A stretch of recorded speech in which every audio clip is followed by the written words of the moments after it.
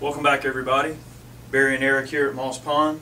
Today we got another gun gripe for you, and today's gun gripe is going to be about the NFA and basically how we think all of the or a good number of the laws surrounding the NFA are pretty much bullshit. The National Firearms Act was formed back in the 20s and 30s when the gangsters were running loose. You could go in a hardware store and buy a Tommy gun off the rack with a 100-round C-drum and a case of dynamite. Nobody asked you any questions. Back then you gave your money and you left the store. The gangsters started using Tommy guns. The police were outgunned, so they started the NFA, National Firearms Act, to try to control these weapons. But people like Bonnie and Clyde, they were hitting armories. They would break into a military armory and steal the guns. They weren't trying to buy them. The law is a classic example of every gun law that's passed only affects the law-abiding citizen. If you're going to be a criminal, you're going to steal the gun, you're going to acquire it in any way you can. You can even have one made if you want to. So the NFA, all these gun laws are basically just something to extract money from you. Way back then, to get an NFA weapon, you had to pay $200 cash for your stamp. That has not changed in all these years. Now, if you take inflation into account, that would be like $8,000 or $9,000 today. Back then, that was a lot of money. That was $200 was a lot of money back then. You could buy a Model A for about $1,000. $1,000. Yeah, about $1,000. My grandpa used to tell me stories about his paychecks, and you know, I want to think that he'd say you could go to the grocery store and buy like a whole week's worth of groceries for like $3. You could. That sound about could. right? Well, I worked at a company. We found some old record books there. Right after World War II, these guys went to work for this company. They were paying them $1 an hour. And I asked one of the old gentlemen that still worked there, and he said, Barry, that's more money than I had ever seen in my life. In 1945, he was making $12.50 a week working in a sawmill. Now, I'm 57 years old, and when I started driving a car, gasoline was 21 cents a gallon. So in just that amount of time, you look how much that is multiplied. People are spending, right now, in those days, gasoline wasn't even a consequence to me. Right now, gasoline is eating me alive. Yeah. I'm costing $45 or $50 a week to drive back and forth to work. You know what the funny thing about that is, though, Barry, is that here in Georgia, we actually have some of the lowest gas prices in the whole nation. In the whole nation, so right? There's some areas where gas is at like $5.50, $6 a gallon. That's correct. That's a lot of dang money. That's absolutely correct. But getting back to the NFA, I mean, back then, $200 was a lot of money. And really, in the big scheme of things, $200 is still a lot of money when you factor in what it's meant to do. And it's basically converting your right into a privilege and basically making you pay for your own rights that should really be your ability to have regardless. You shouldn't have to pay no kind of tax stamp just to have a short barrel rifle or a machine gun. I mean, that's stupid. To clarify the price of this a little bit, it's $200 per item. Right. If you have a suppressor, a short barrel rifle, short barrel shotgun, any type of NFA weapon is a $200 transfer, except, now some companies are making these little pump shotguns that are about this long. Mossberg makes them. The transfer on that is only $5 because that is conceived and made in that form. Right. If you take a rifle and want to cut it off, or a shotgun and want to cut it off, it's a $200 stamp. That gun has to be re-registered as a short barrel shotgun, short barrel rifle. And we get a lot of questions about Class 3, full auto type stuff, NFA stuff a lot. People asking us, I mean, people will come in and they'll look at the barrel extensions for Masterpiece. Like this. And they'll say, yeah, they'll say that's a suppressor. No, it's not. It's just a barrel extension. It just looks like a suppressor. Right, right. And there's a lot of confusion out there about that kind of stuff. Some people think that, you know, just because something looks like a suppressor or just because something looks like a machine gun, not unlike this crazy contraption we have sitting in front of us, somebody would look at that and think, oh, that's got to be illegal. This crazy contraption right here is no more an assault rifle than any of these other guns in here. This is not an assault rifle. It does not have full auto capability. Well, you know, a semi-automatic rifle. To me, you know, and the term assault rifle to me is such bullshit.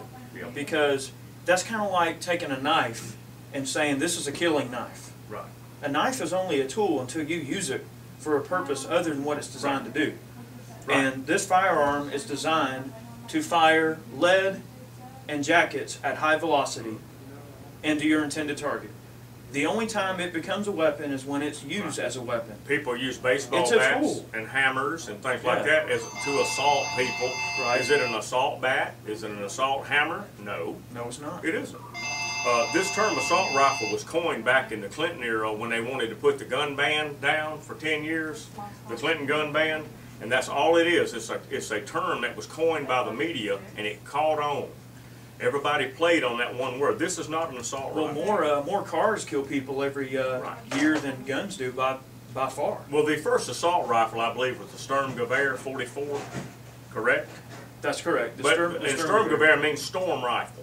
Right. It is a rifle that you storm someplace with. It is a weapon made for assault, but it's also a good offensive weapon as well. This is just as much as an offensive weapon as it is a defensive weapon as it is an offensive weapon. But it's only a weapon when it's used for that purpose, though. That you is have to correct. remember. I mean, you can't just call something a weapon. To me, like the term assault rifle or assault weapon is so dumb. I mean, it just doesn't make any sense. Well, it's like saying it's an assault spoon. Right. I could kill you with a spoon. Right. But does that make it a weapon? Well, what the Clintons and the Brady Bunch tried to do back in the 80s, they tried to take a deer rifle that has a scope, and they tried to stick the term sniper rifle on it. It didn't stick, but it almost did. I don't know now. It has. When you look at the video game crowd, I mean, that's one thing that gets me. And I've had a few YouTubers ask me about this. The thing with the video crowd that gets me, the video game crowd, is that they'll say any gun that has a scope on it is automatically a sniper. Right. And they don't even call it a rifle. They'll say, hey, let me shoot your sniper. Right. And they say it's a sniper just because it's got a scope on it. Right. And that's just the type of, upbringing these kids have had, and this generation of Americans has had, have been around computer games and video games all this time. That's all they know. And they just call it a sniper. Well, when we used to have quite a few 50 calibers here. We've had Barretts in here. We've had Armalite AR-50s, and everybody looks at, oh, look, that's that big sniper rifle. That is not a sniper weapon. It wasn't designed to snipe. It is a material rifle. It's made to shoot vehicles on the ground or helicopters on the ground, disable radar dishes and communications and things like that. But yeah, they'd use them for sniping at people. But it's not designed for that. The 50 BMG was never intended to be a sniping cartridge. No. BMG means Browning machine gun. It was designed as a machine gun cartridge. Right. Now, the thing about sniping too, and I know we're kind of getting off track a little bit, but I'll elaborate quickly on it. Sniping, some people think just because you build a real nice rifle that, bam, you're a sniper. 90% of sniping involves reconnaissance, intelligence, collecting data, observation. It involves stealth, sneaking around, watching people. Probably 99%. Right. If a sniper fires a shot, there's trouble. I mean, there's different types of sniper operations and sniper missions out there, but most modern sniping now, I think commanders on the battlefield are realizing that snipers are most well suited for gathering intelligence, reconnaissance, and basically just demoralizing the enemy. Right. A sniper is usually going to choose a choice target. He's not going to fire at just an average Joe. He doesn't want the grunt. A sniper wants to kill an officer or someone important. I mean, at their core, a sniper's role is to demoralize the enemy. Right. And the best way to do that is to make an officer's head blow up. That's right. You take out the snake's head and you kill the snake. That's right. That's right. But anyway, getting back to the NFA, I've got a lot of buddies that own machine guns and suppressors and so on and so forth. And what is irritating to them about this thing is taking longer and longer to get their paperwork back. One friend of mine, it took him 6 months to get his paperwork back on his short barrel Sega, and it has been taking about 2 to 3 months. Right. See, they haven't been able to come up with a reason to completely do away with it. They just can't seem to get their foot in that hole just yet. Believe me, they're trying. But the best way that they can figure to make it worse on you is just to make it take longer. Right. So that's all they can really do at this point, is to make the process take longer. That's all they've been able to do. But if you know anybody who owns a Class 3 weapon or whatever, and they have been checked out by everybody, they're the most balanced, level-headed people you'd ever want to meet in your life, and they're the most law-abiding people you'll ever meet in your life. Yeah, crimes are never committed with registered machine guns. Never. It never happens. I mean, we go to a lot of these machine gun shoots, and out and about, I know some of you came out to Piedmont and hung out with us, shot a few guns, but I'm telling you, machine gun owners are the most level-headed and responsible people you'll ever meet. Very, very, very rarely do you encounter someone that owns a machine gun that ain't got no business having it. Yes, the prices on machine guns have gone up considerably.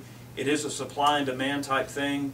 They don't allow any more manufacture of machine guns except for military and law enforcement use. So that means every machine gun that's out there that's transferable, of course, is going to go up in price because you have a large amount of people wanting them and a very small quantity of them available for sale. That's correct, and it's less and less of them every day. Well, yeah, they get stolen, they get lost. Once a machine gun is stolen, there's pretty much no chance it'll ever be back on the registry again. Once it's taken off the registry and it's considered lost or stolen, that's it. It'll never be able to be brought back into private use again. Well, to give you an example, I worked for a company in 1980. We made the MAC-10 submachine gun, and we could convert AR-15s. You could bring in your AR-15, which at that time cost about $500, which was a lot of money in 1980. And you register the weapon, you register the receiver, and we would drop the M16 parts in the gun, and you'd basically have an M16 for less than $1,000. And they should really cost no more than that anyway. And they shouldn't cost even any more than today. that anyway. But I believe it was 1988 or 86, they changed the law. You cannot no longer convert a new gun for civilians. Now, Which is bullshit. if you had a registered lower, if this was a registered lower, you can keep building this thing over and over and over forever.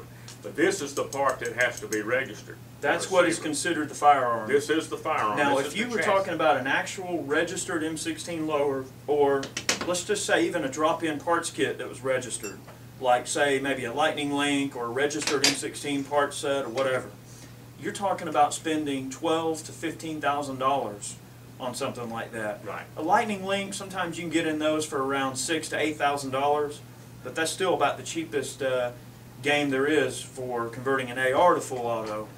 So when people come in and ask us like, hey, well, this full auto is illegal, you can't have a full auto gun. See, our society has been dumbed and basically just indoctrinated to the point where they think they can't own a machine gun anymore. The dream of owning a machine gun at an affordable price that most of us can actually get into for is so far out of reach for this generation that they've just come to believe that they can't have it at all. Right. But that's really not the case. It's just so cost prohibitive that, you know, most of us just can't afford it. Well, a MAC-10 in 1980, to produce it, the company that I worked for, the cost on that gun was $75. Yep. And employees of the company, like me and everybody else, said we could buy the gun for $75, but we had to pay a $200 transfer. The suppressors cost something like $30 for us to make, materials and labor, but it's a $200 tax on that too. So Right. you got a gun, you got $100 and something in, and $400 worth of tax. And I think now, Barry, they are seeing the light a little bit more now. We do have the slide fires, which this is if you've seen the videos on them, I'm sure you have. I've got a video on them, tons of other people do. The slide fire basically allows you to bump fire the rifle from the shoulder. Right. You can use these on the AR-15s, the AK-47 variants, and they work quite well.